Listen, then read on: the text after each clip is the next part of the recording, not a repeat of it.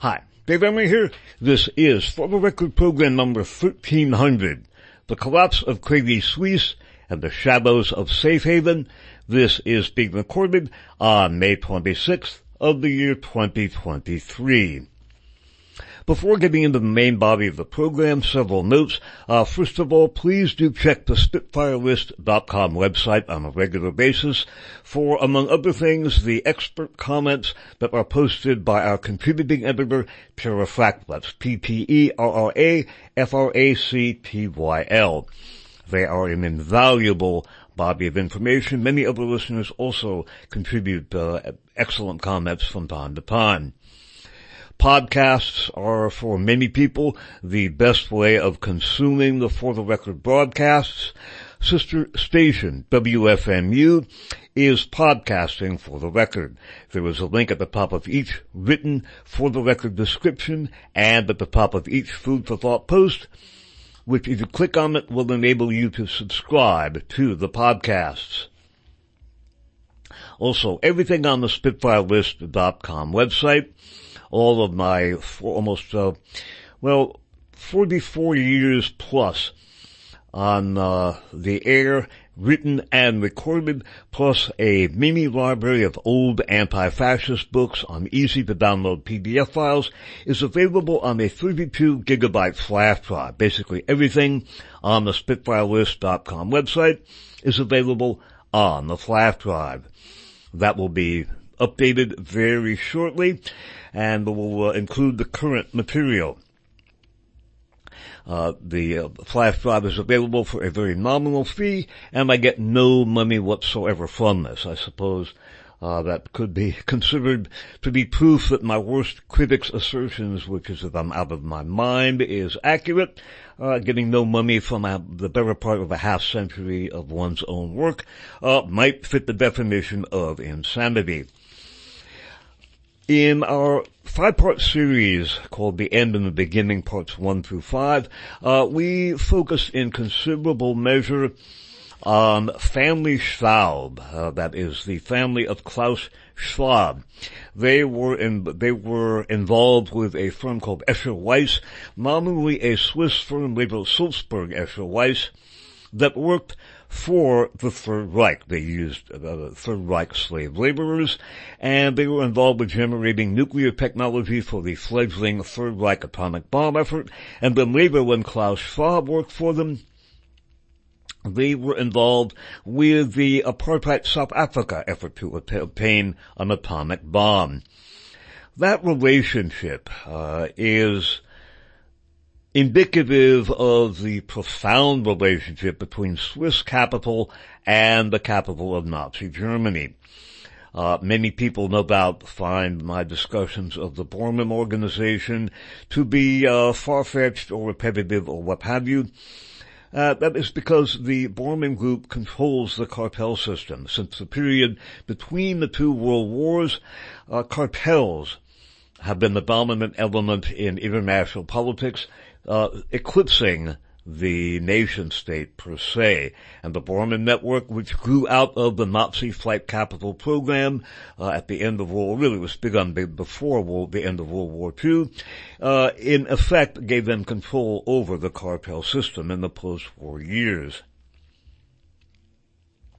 There was an attempt at interdicting the Nazi flight capital program. It was called Operation Safehaven. It was nominally headed up by the U.S. Treasury Department and then Secretary of the Treasury Henry Morgenthau.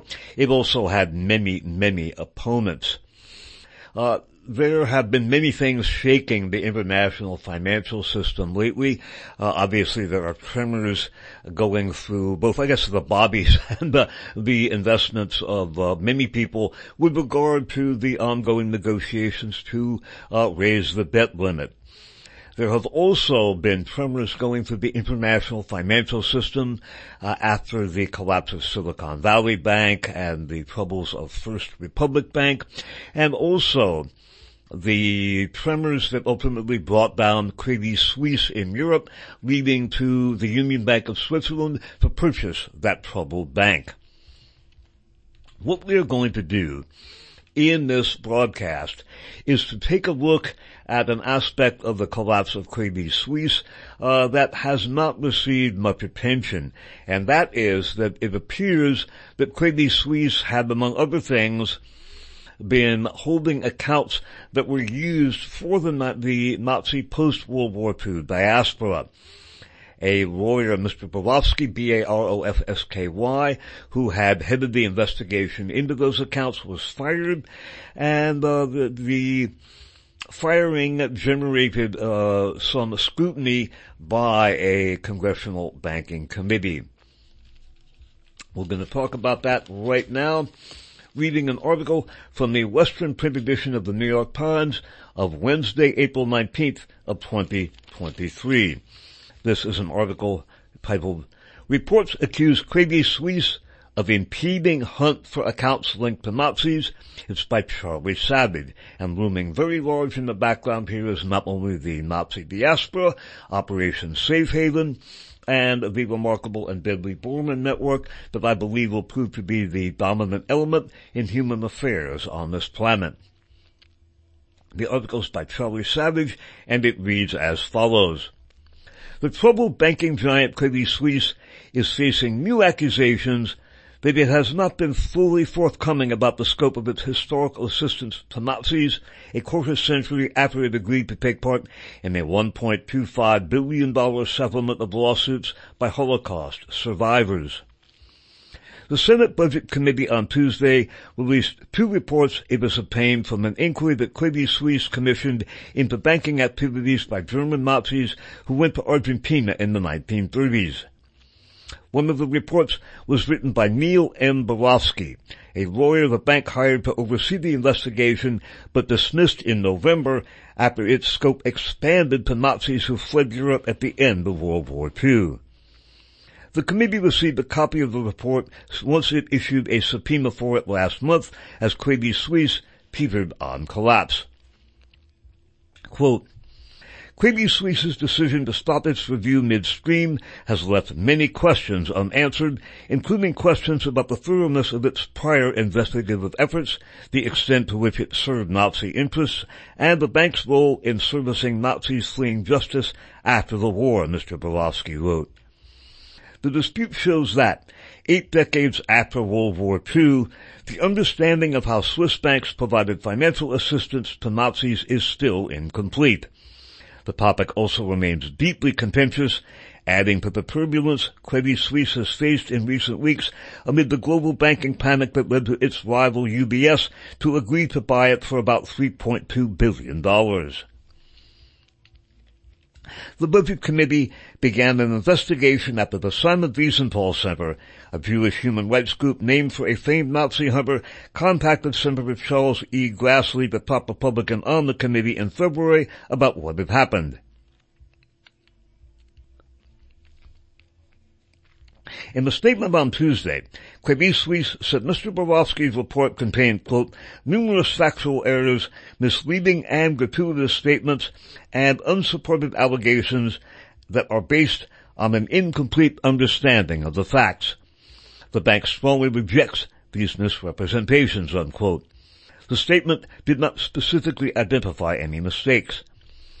Through a spokesperson, Mr. Borofsky declined to comment.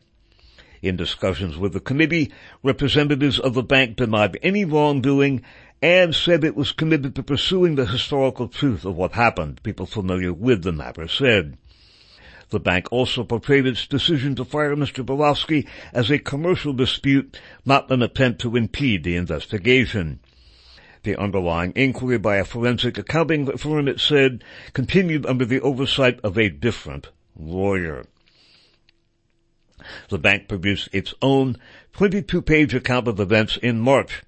After reviewing findings that it said, quote, supplement but do not materially alter the information already available in the published historical record, unquote, the report stated, quote, Credit Suisse has concluded that no further measures are currently warranted regarding the issues, unquote, that the Simon Wiesenthal Center had raised.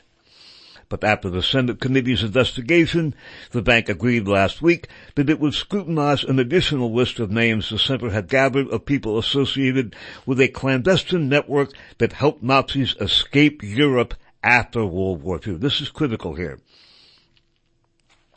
But after the Senate committee's investigation, the bank agreed last week that it would scrutinize an additional list of names the center had gathered of people associated with a clandestine network that helped Nazis escape Europe after World War II.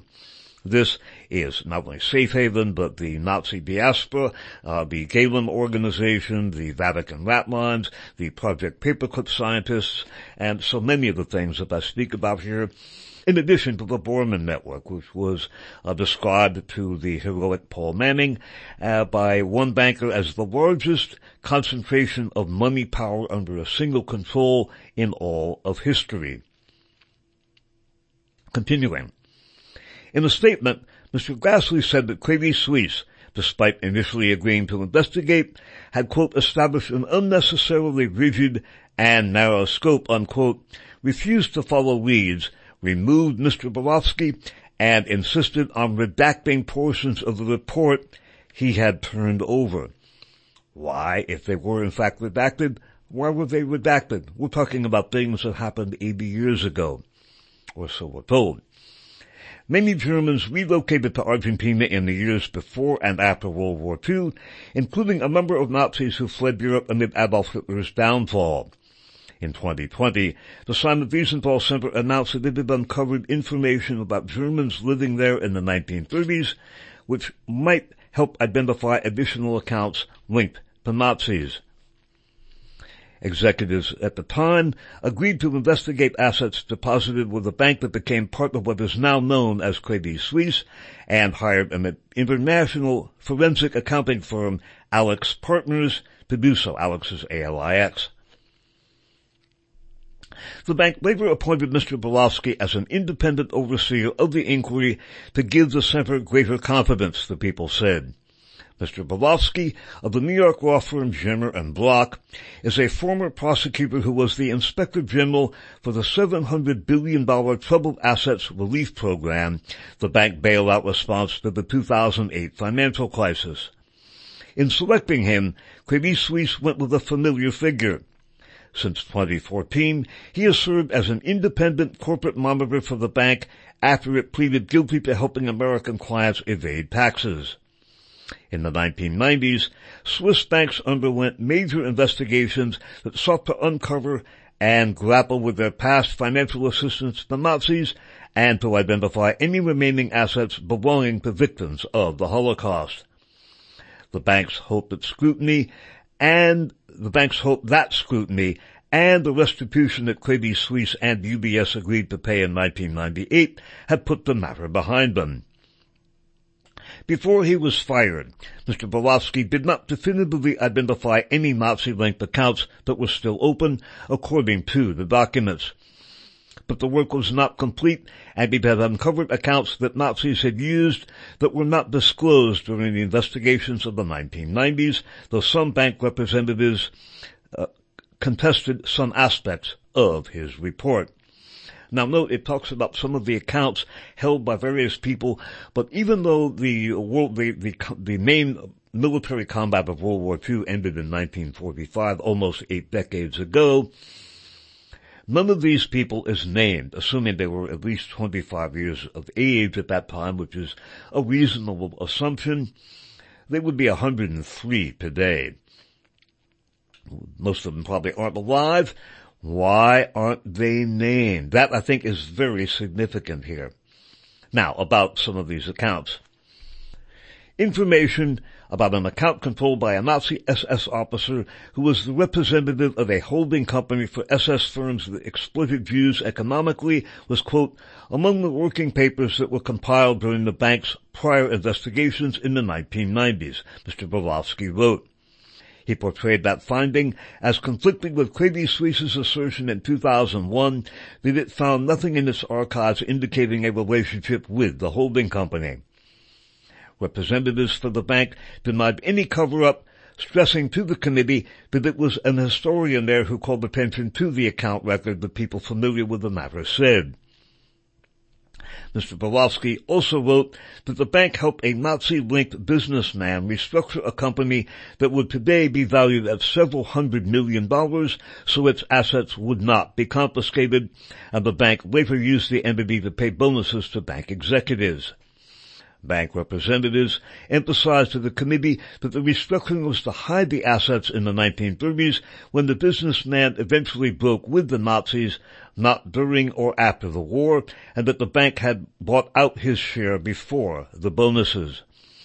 The investigation also started to scrutinize accounts opened from 1952 to 1990 by a Nazi scientist who had been imprisoned during the Nuremberg trials, and an account closed in 2002 that had been held by a Nazi commander who had been tried and sentenced at Nuremberg. But as the investigation unfolded, Credit Suisse replaced the general counsel who had been in place when his inquiry was established, Romeo Cerutti, C-E-R-U-T-T-I, with a new top lawyer, Marcus Diethelm, D-I-E-T-H-E-L-M, who began a review of the bank's major engagements. In June of 2022, Mr. Borowski briefed Mr. Diethelm about the investigation. Soon after, Mr. Diethelm ordered Mr. Borowski and AlixPartners to pause their work. Bank officials later told the committee that Mr. Diethelm restarted AlixPartners' work in October, but the relationship between Mr. Diethelm and Mr. Borowski soured, and Mr. Borowski was fired in November. He completed his report after being terminated. The bank hired a London-based lawyer at the firm Clifford Chance, Luke Palini, P-O-L-A-I-N-I, to replace Mr. Borowski.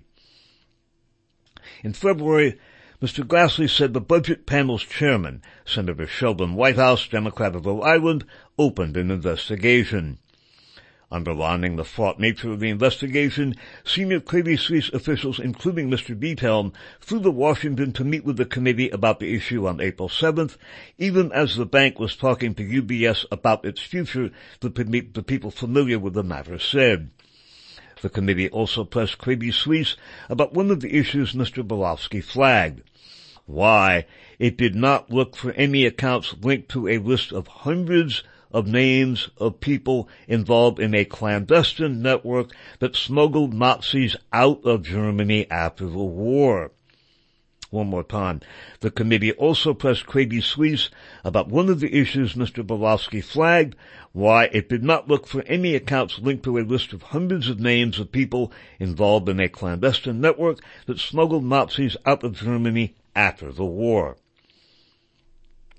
Credit Suisse sent a letter to the committee saying that it would investigate the list after all the people. One more time. Credit Suisse sent a letter to the committee last week saying it would investigate that list after all the people familiar with the matter said. In a statement, the center questioned the credibility of any future inquiry if it is not independent of Credit Suisse, saying the bank's decision to remove Mr. Borowski had eroded its, quote, confidence in a fair, independent, and transparent historical review, unquote. Still, Mr. Grassley and Mr. Whitehouse praised the bank's pledge to expand its investigation and said they would keep an eye on it. We commit to seeing this investigation through, Mr. Whitehouse said. Again quoting, the fact that Credit Suisse had agreed to expand the scope of its initial investigation in response to the committee's investigation demonstrates the power of congressional oversight of corporate malfeasance. It is very hard to read that last paragraph without guffawing or choking or laughing out loud. The fact that we commit to seeing this investigation through, Mr. Whitehouse said. The fact that Credit Suisse had agreed to expand the scope of its initial investigation in response to the committee's investigation demonstrates the power of congressional oversight of corporate malfeasance. Yeah, right. I'm not even going to comment any more on that. Now, several points to underscore. We'll come back to that. None of the people holding these accounts was identified by name. One is a Nazi SS officer. One is a Nazi-linked businessman who later turned against the Nazis. I am wondering if that might be Fritz Thyssen, one of the earliest supporters of Adolf Hitler who officially turned against the Nazis. The Thyssen family is one of the main components of the Bormann network, and Fritz Thyssen was heavily involved with George Herbert Walker and Prescott Bush Sr., the great-grandfather and grandfather of George W. Bush, and the father and grandfather of George H.W. Bush. And again, by the way, there's a good discussion of Fritz Thyssen in the book The Nazis Go Underground from 1944 that's available on the Spitfire List website and or the flash drive. Also noted here is an account held from 1952 to 1990 by a Nazi scientist who had been imprisoned during the Nuremberg trials. Many of those Nazi scientists ultimately went to work for Project Paperclip, as we've looked at in many programs, including, for the record, 1123. Looming in the background of this is Operation Safehaven. That was an attempt by the Treasury Department and other allied agencies in the closing years of World War II to interdict the Nazi flight capital program that became the seed for the remarkable and deadly Bormann Flight Capital Organization. Again, described by one banker to Paul Manning as the greatest concentration of money power under a single control in all of history. What we're going to do is to take a look at Operation Safehaven, and we're going to take a look at Craig Suisse's role in the holding of Nazi capital during World War II. To do that, we're going to take a look at the book Nazi Gold by Tom Bauer, and that was published in softcover by Harper Perennial, and copyright 1997 and 1998 by Tom Bauer. Now, of Operation Safehaven and the opposition to that, then Secretary of the Treasury Henry Morgenthau proposed basically a deindustrialization of Nazi Germany. This was fiercely opposed by many powerful people in Wall Street and in the City of London. And ultimately, as we'll see, in order to save their own necks from prosecution at Nuremberg, many of these same powerful American industrial and financial figures helped to beat Operation Safehaven. Turning to Nazi Gold by Tom Bauer, we read, speaking of the tensions that arose between government agencies because of Safehaven, those tensions coincided with the Crusaders obtaining increasing evidence of Switzerland's willful collaboration with the Nazis. Few were more pertinent than a report from a, quote, reliable, unquote, French intelligence source circulated in Washington in November of 1944 about a secret meeting held on the eve of the liberation of Paris. On August 10th, 1944, parenthetically, we go into this meeting called the Red House meeting at great length in the, for the record, 305 about the Bormann Group. It is also available in Martin Bormann, Nazi in Exile, one of the books that is available for free on the SpitfireList.com website and on the flash drive. On August 10th, 1944, representatives of Germany's industrial giants, including Krupp, Messerschmitt, and Rheinmetall, had met senior SS officers at the Hotel Rotes in Strasbourg. Their purpose was to discuss the very plan that Sam Klaus had anticipated. Senior Nazi Party officials had admitted that the war was lost and urged that the new strategy was to survive and win the peace. Large sums of money should be sent abroad in secret in the care of sympathetic bankers and industrialists. Among the named Swiss banks were the Basler Handelsbank and Credit Suisse. Eventually, according to the plan, that money would be used to finance the Nazi Party's attempt to build a new empire. Emphasizing the importance of cloaking the German deposits to make them seem, quote, absolutely independent, unquote, the SS's expert insisted that success depended upon restricting knowledge of the plot to a few people. The rewards, the SS officer promised his audience, would follow once the party had rebuilt its strength. State Department analysts did not doubt the credibility of the report. Captured German documents suggested that the Nazis' post-war plans were already in operation, and others were, quote, ready to be launched on a widespread scale immediately upon termination of hostilities in Europe, unquote. The department's briefing continued, quote, it is clear that the Germans have done everything within their power to help build up in the neutrals an impressive financial stake which can be used to revive Germany's industrial and military potential after the war. By false invoicing, stockpiling goods in Switzerland, transferring funds under apparently innocent guises of dummies, unquote, and, quote, cloaks, unquote, and deferring payments on phony contracts, the Germans had secreted their loot. To frustrate that plot and overcome Switzerland's continuing stubbornness, on December 6, 1944, shortly after the Red Army consolidated its advance toward Germany, the State Department circulated its first definition of Safehaven. The proposal, officials explained, was to register all known enemy assets outside Germany and survey enemy individuals and their activities around the world if they might be part of an attempt by Germany to preserve economic, political, or military potential. In early January of 1945, as new intercepts revealed that Swiss banks, especially Credit Suisse, were regularly transferring German loot and gold to Argentina, new drafts of the Safehaven program outlined the Crusaders' intention to surround, intimidate, and virtually invade neutral countries, especially Switzerland, to root out the Germans and their loot. Skipping down. The Swiss Bankers Association was not inclined to make the task any easier.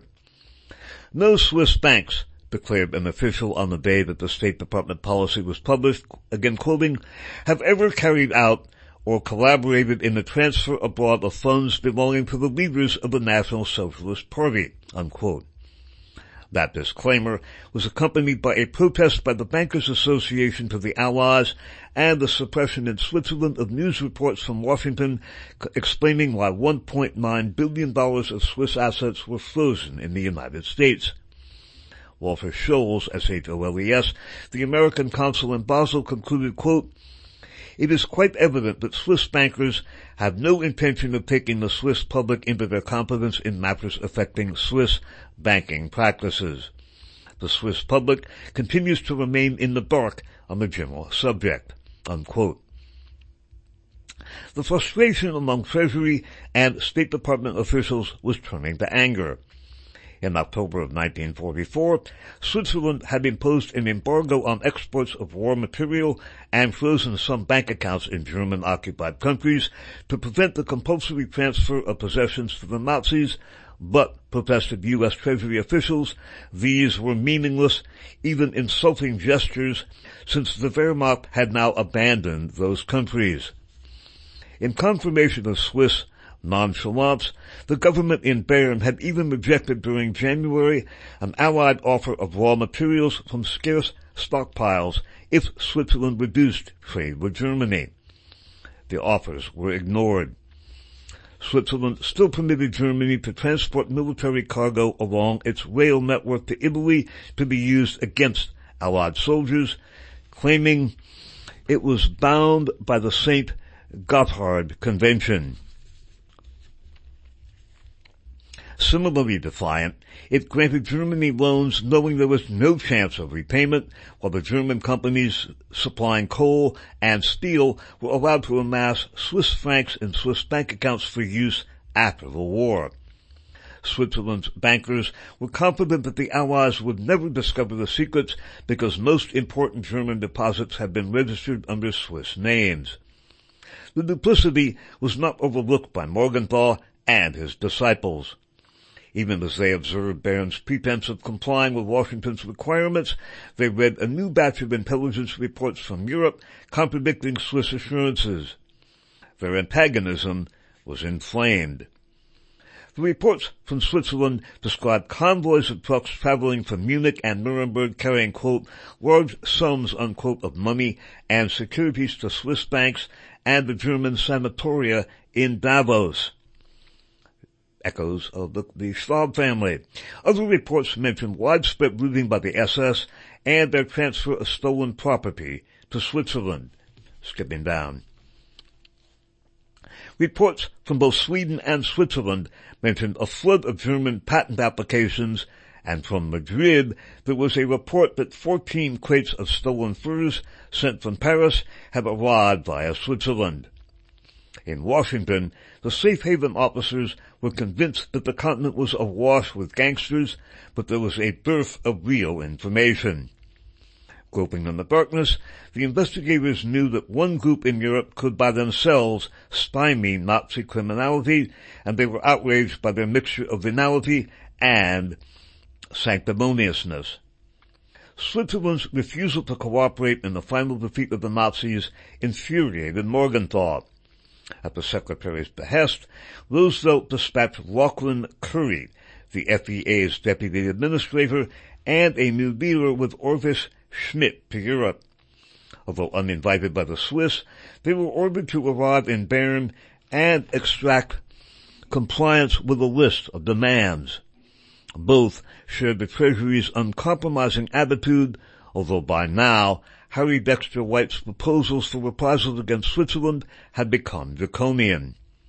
In his bid to destroy German power, White was unapologetically prepared also to cripple Switzerland if the government in Bern refused to obey U.S. demands. Without threats, White believed, it was, quote, futile, unquote, to expect the Swiss to reveal and control German assets. Sanctions were the only language the Swiss would understand. To intimidate them, White proposed cutting their coal supplies and even pushing the country toward bankruptcy by permanently freezing their $1.9 billion assets in the United States. His ideal solution, he told Morgenthau, would be to advance loans to friendly American investors to buy control of Switzerland's leading banks. Morgenthau did not demur, Morgenthau did not demur even at that outlandish notion. White's aggression mirrored the common sentiment within the building. One obstacle Morgenthau knew remained: the senior State Department officials opposed to Safehaven. Despite endorsement from many departments, including a letter from General Clayton Bissell, B-I-S-S-E-L-L, the Chief of Military Intelligence in the Pentagon, urging that Safehaven was, quote, of utmost importance, unquote, the State Department remained cool. Morgenthau suspected that London's influence should not be underestimated. We're going to talk about some more influence in a minute. Filled with moral outrage and ready to punish the Swiss, Curry arrived in London on February 1st, 1945, to receive an unpleasant surprise. The British were less than lukewarm about joining the mission. Wearied by the discomforts of wartime, lacking the passion of the Crusaders, and short of the kind of talented intellectuals recruited by Morgenthau's Treasury Department, officials in Whitehall remained incurably skeptical about Safehaven. Skipping down. Unspoken was British concern about the Crusaders' attitude toward Swiss banks. Reports from Switzerland about arguments between British and U.S. intelligence officers concerning the treatment of the Johann Wehrli Bank in Zurich revealed deep disagreements. The basic facts were not in dispute. And so, again, looming in the background of these accounts that were uncovered in Crédit Suisse and that were the subject of contention overlaps the Nazi diaspora, both the physical diaspora of the personnel and also, even more importantly, perhaps the financial diaspora as well. And overlapping that diaspora is not only the Gehlen spy organization, which was included into the CIA, the Project Paperclip scientists, which were incorporated into the U.S. defense industry, also the, again, remarkable and deadly Bormann Capital organization that grew out of the Nazi flight capital program and the frustration, the interdiction of Operation Safehaven.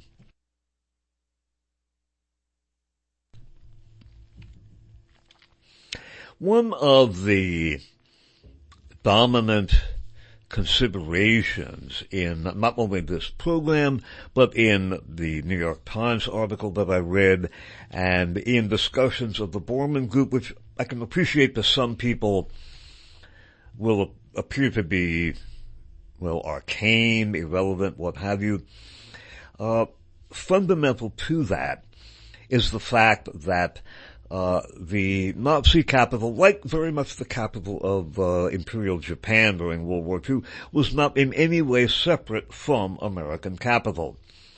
There is a very important introduction to the books for download. I read it into the record in the series The End and the Beginning, parts 1 through 5, and it talks about globalization. Basically, to make a very long story very short, most people think globalization is a recent phenomenon. One could argue it went all the way back to the British East India Company, but in a modern sense, globalization really began with the reinvestment abroad of the tremendous wealth that was generated by the U.S. industrial boom of the Roaring '20s. It was invested not so much in American industry, but in that of Germany, soon to become Nazi Germany, Italy, and Japan. The military power that swept over much of Europe and much of Asia during the Second World War was the transmogrified capital from the American industrial boom of the 1920s, which was basically facilitated by the Webb-Pomerene Act. That was an article that was basically a loophole, provided a loophole in the Antitrust Act, and it permitted the formation of cartels, international monopolies. That globalized capital not only led to the overrun of much of Europe and Asia during World War II, it also was a major factor in leading to the Great Depression. To make a very long story very short, the only way that capitalism can work is if capital is invested in such a way as to generate more capital.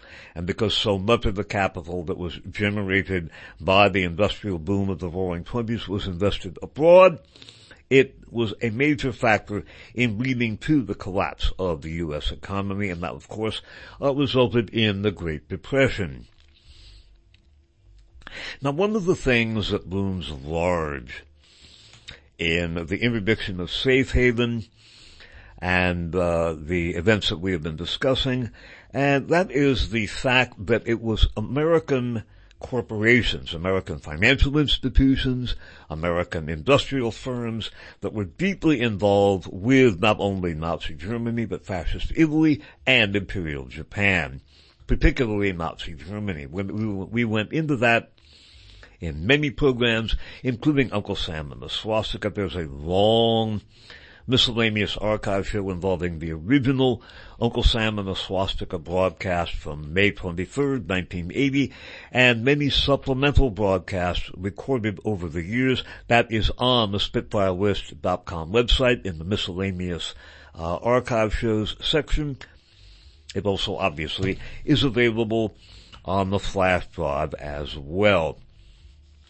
One of the things that I want to note, again, in the New York Times article from which we read, although World War II ended in 1945, or at least the conventional military combat ended in 1945, None of these individuals is named. They are described, but they're not named. Why aren't they named? One of them, a Nazi SS officer who was the representative of a holding company for SS firms that exploited Jews economically, was, quote, among the working papers that were compiled during the bank's prior investigations in the 1990s. And still later, Mr. Borowski also wrote that the bank helped a Nazi-linked businessman restructure a company that would today be valued at several $100 million, so its assets would not be confiscated, and the bank later used the entity to pay bonuses to bank executives. Bank representatives emphasized to the committee that the restructuring was to hide the assets in the 1930s when the businessman eventually broke with the Nazis, not during or after the war, and that the bank had bought out his share before the bonuses. The investigation also started to scrutinize accounts opened from 1952 to 1990 by a Nazi scientist who had been imprisoned during the Nuremberg trials, and an account closed in 2002 that had been held by a Nazi commander who had been tried and sentenced at Nuremberg.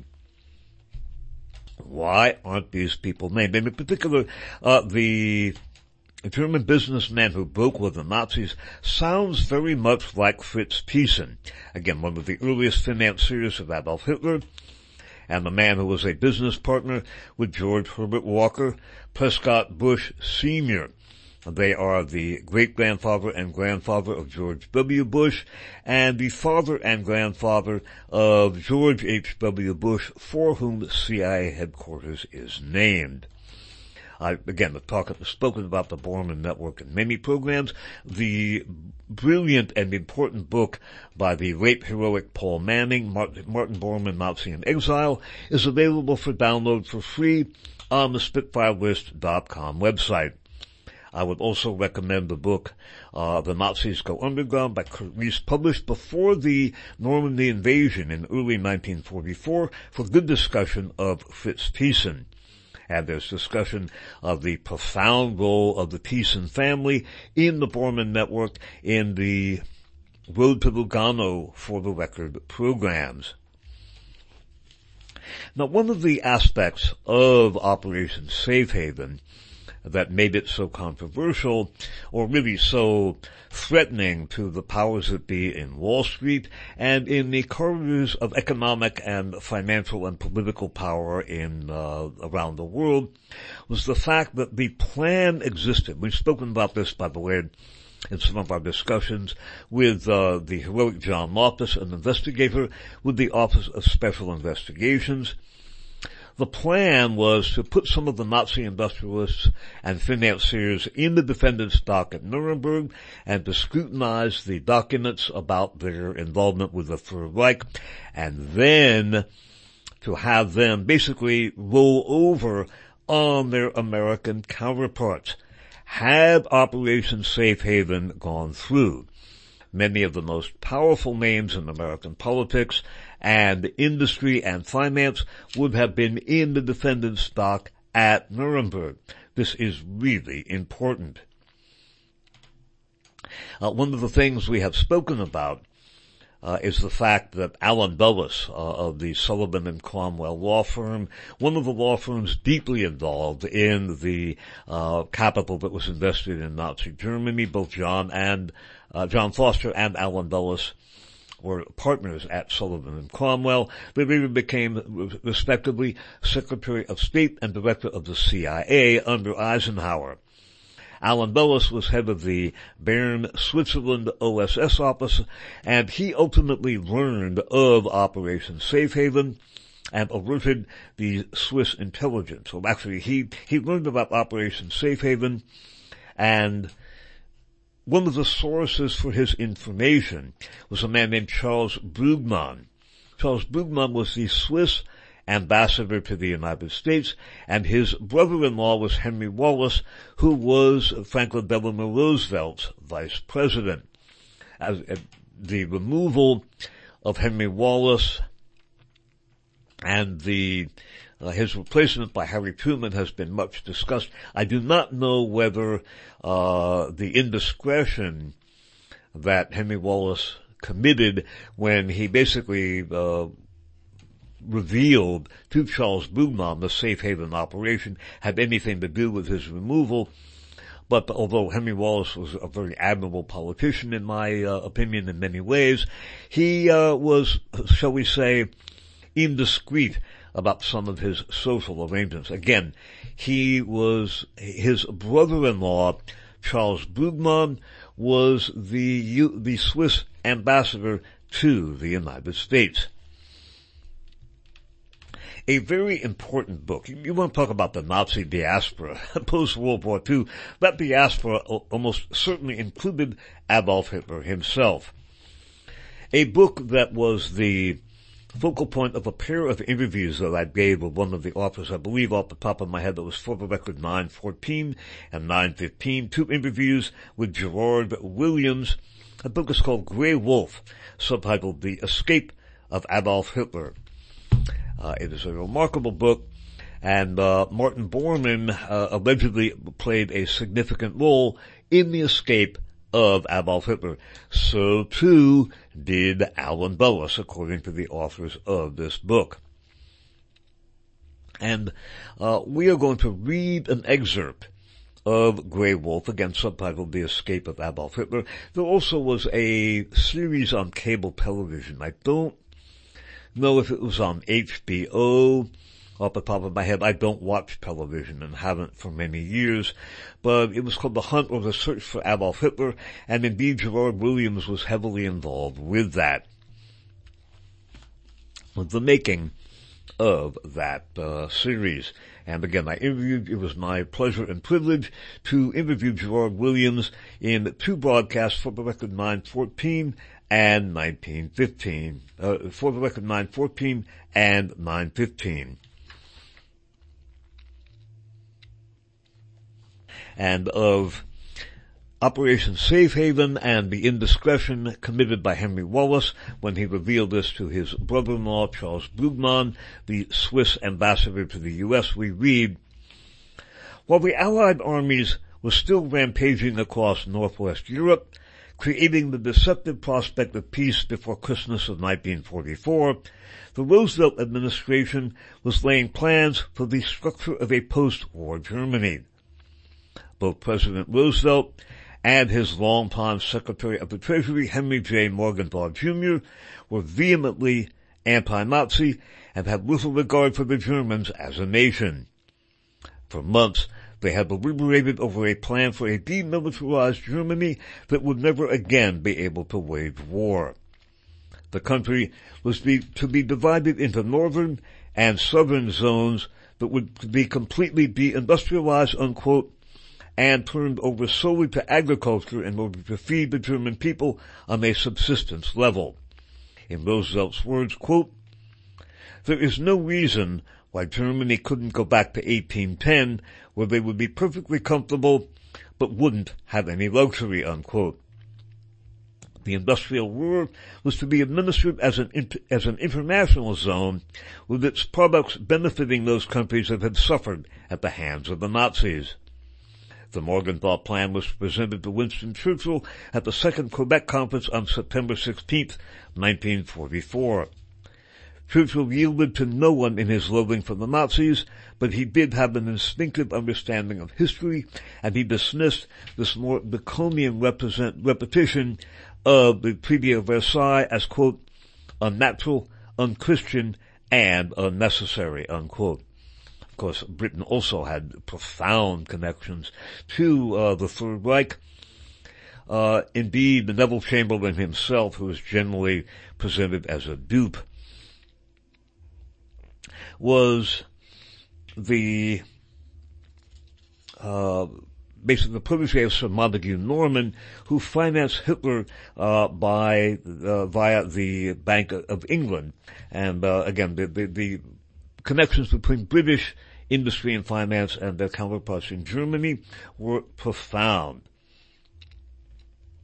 And skipping ahead of Operation Safehaven, Operation Safehaven was implemented on December 6, 1944, with the aim of tracking the movement of Nazi loot and assets around the world and locating those hidden in neutral countries. However, for Roosevelt and Morgenthau, this plan had a wider purpose. They needed concrete evidence of illegality to bring against the major American corporations that had traded with Nazi Germany and those members of the political establishment who were sympathetic to the Nazis. Men such as the crypto-Nazi Henry Ford, Joseph P. Kennedy Sr., former U.S. Ambassador to London, and John D. Rockefeller Jr., son of John D. Rockefeller Sr., the founder of Standard Oil and advocate of eugenics. Some of these corporations and individuals had tried to undermine the New Deal and destabilize Roosevelt's administration during the 1930s. They've also contributed to the 1934 coup plot that we've spoken about in Federal Record 602 and 448 and AFA Program number 10. Continuing. This ambitious operation sought the prosecution as war criminals of all those who ran the Nazi war machine and the industrial concerns that sustained it. Bankers and industrialists such as Obbs, Schacht, Schroeder, Krupp, Flick, Schmitz, and a legion of others were to stand in the dock of an international tribunal and be judged for their actions. Once they were in open court, Morgenthau would reveal years of intercepted documentation, wiretap evidence, and decrypts of Swiss bank codes and cables, courtesy of ultra-intelligence via MI6. In order to redeem themselves, the defendants would have to reveal their dealings with American corporations such as Ford Motor Company, General Motors, and Standard Oil. All of the companies and banks found to have traded with the enemy would then face the full rigor of the law in the U.S. It was an elegant plan for revenge, legitimized by the victory of good over evil on the battlefield. Since Morgenthau was distrustful of both the Justice Department and the State Department, Safehaven was entrusted to a select handful of personnel in the Federal Economic Administration, FEA, of the Treasury Department.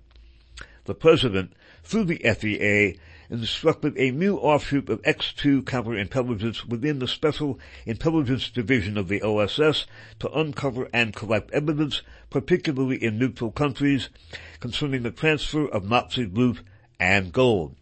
That obviously is what we were looking at with Credit Suisse. Continuing. However, this effort required the cooperation of OSS agents already on the ground, and in Switzerland this was problematical since one of the suspects of Operation Safehaven was Allen Dulles himself, because of his extensive corporate connections and his links with various Nazi groups. Despite this difficulty, the investigation necessarily focused on the gold dealings undertaken by Swiss banks. This became of major concern to Swiss Ambassador Brugmann once he learned of Operation Safehaven through his indiscreet brother-in-law, Vice President Henry Wallace. The exposure of the explicit links between Swiss banks and Nazi Germany would be a major potential embarrassment to the Swiss government once the war was over. Accordingly, the Swiss Secret Service alerted Allen Dulles about the Safehaven investigation into his affairs. And again, much of this might appear to be arcane to many members of the listening audience, but it isn't at all. The events that are unfolding in Ukraine, and again I'm extremely pessimistic, there are so many really ominous developments. There's the largest air exercise ever conducted by NATO is scheduled for mid and late June of this year. Whether that is going to result in something with regard to Ukraine, I can't say, but it's certainly something to be contemplated. There have also been a number of attacks inside Russia, including an alleged two attacks on nuclear power plants inside of Russia that were foiled by the FSB. And there also has been a report of the blowing up of a repository of nuclear waste near Kharkov in Ukraine to be blamed on Russia and perhaps used as a pretext to bring NATO into the conflict and basically start World War III. The fact, and the fact that is that the OUNB, Nazi successor organizations, are in a firm grip, have a firm grip over the organs of national security in Ukraine is not something to be overlooked. So, again, if this seems to be something that was long ago and far away, and well, the Swiss bank, maybe it did this, maybe it didn't do that. These are very, very important events, and they are part and parcel to what is unfolding today. And indeed, in Asia, as the new Cold War against China is taking shape, I strongly suspect that Ferdinand Marcos Jr., aka Bong Bong, who, as we looked at in the For the Record 1261, was deeply involved in his father's collaboration with Japanese war criminals like Kadama Yoshio and Sasakawa Reiichi, and major American and British and Australian banks and the national security establishment itself of this country in recovering the enormous quantities of war loot that was secreted by Japan.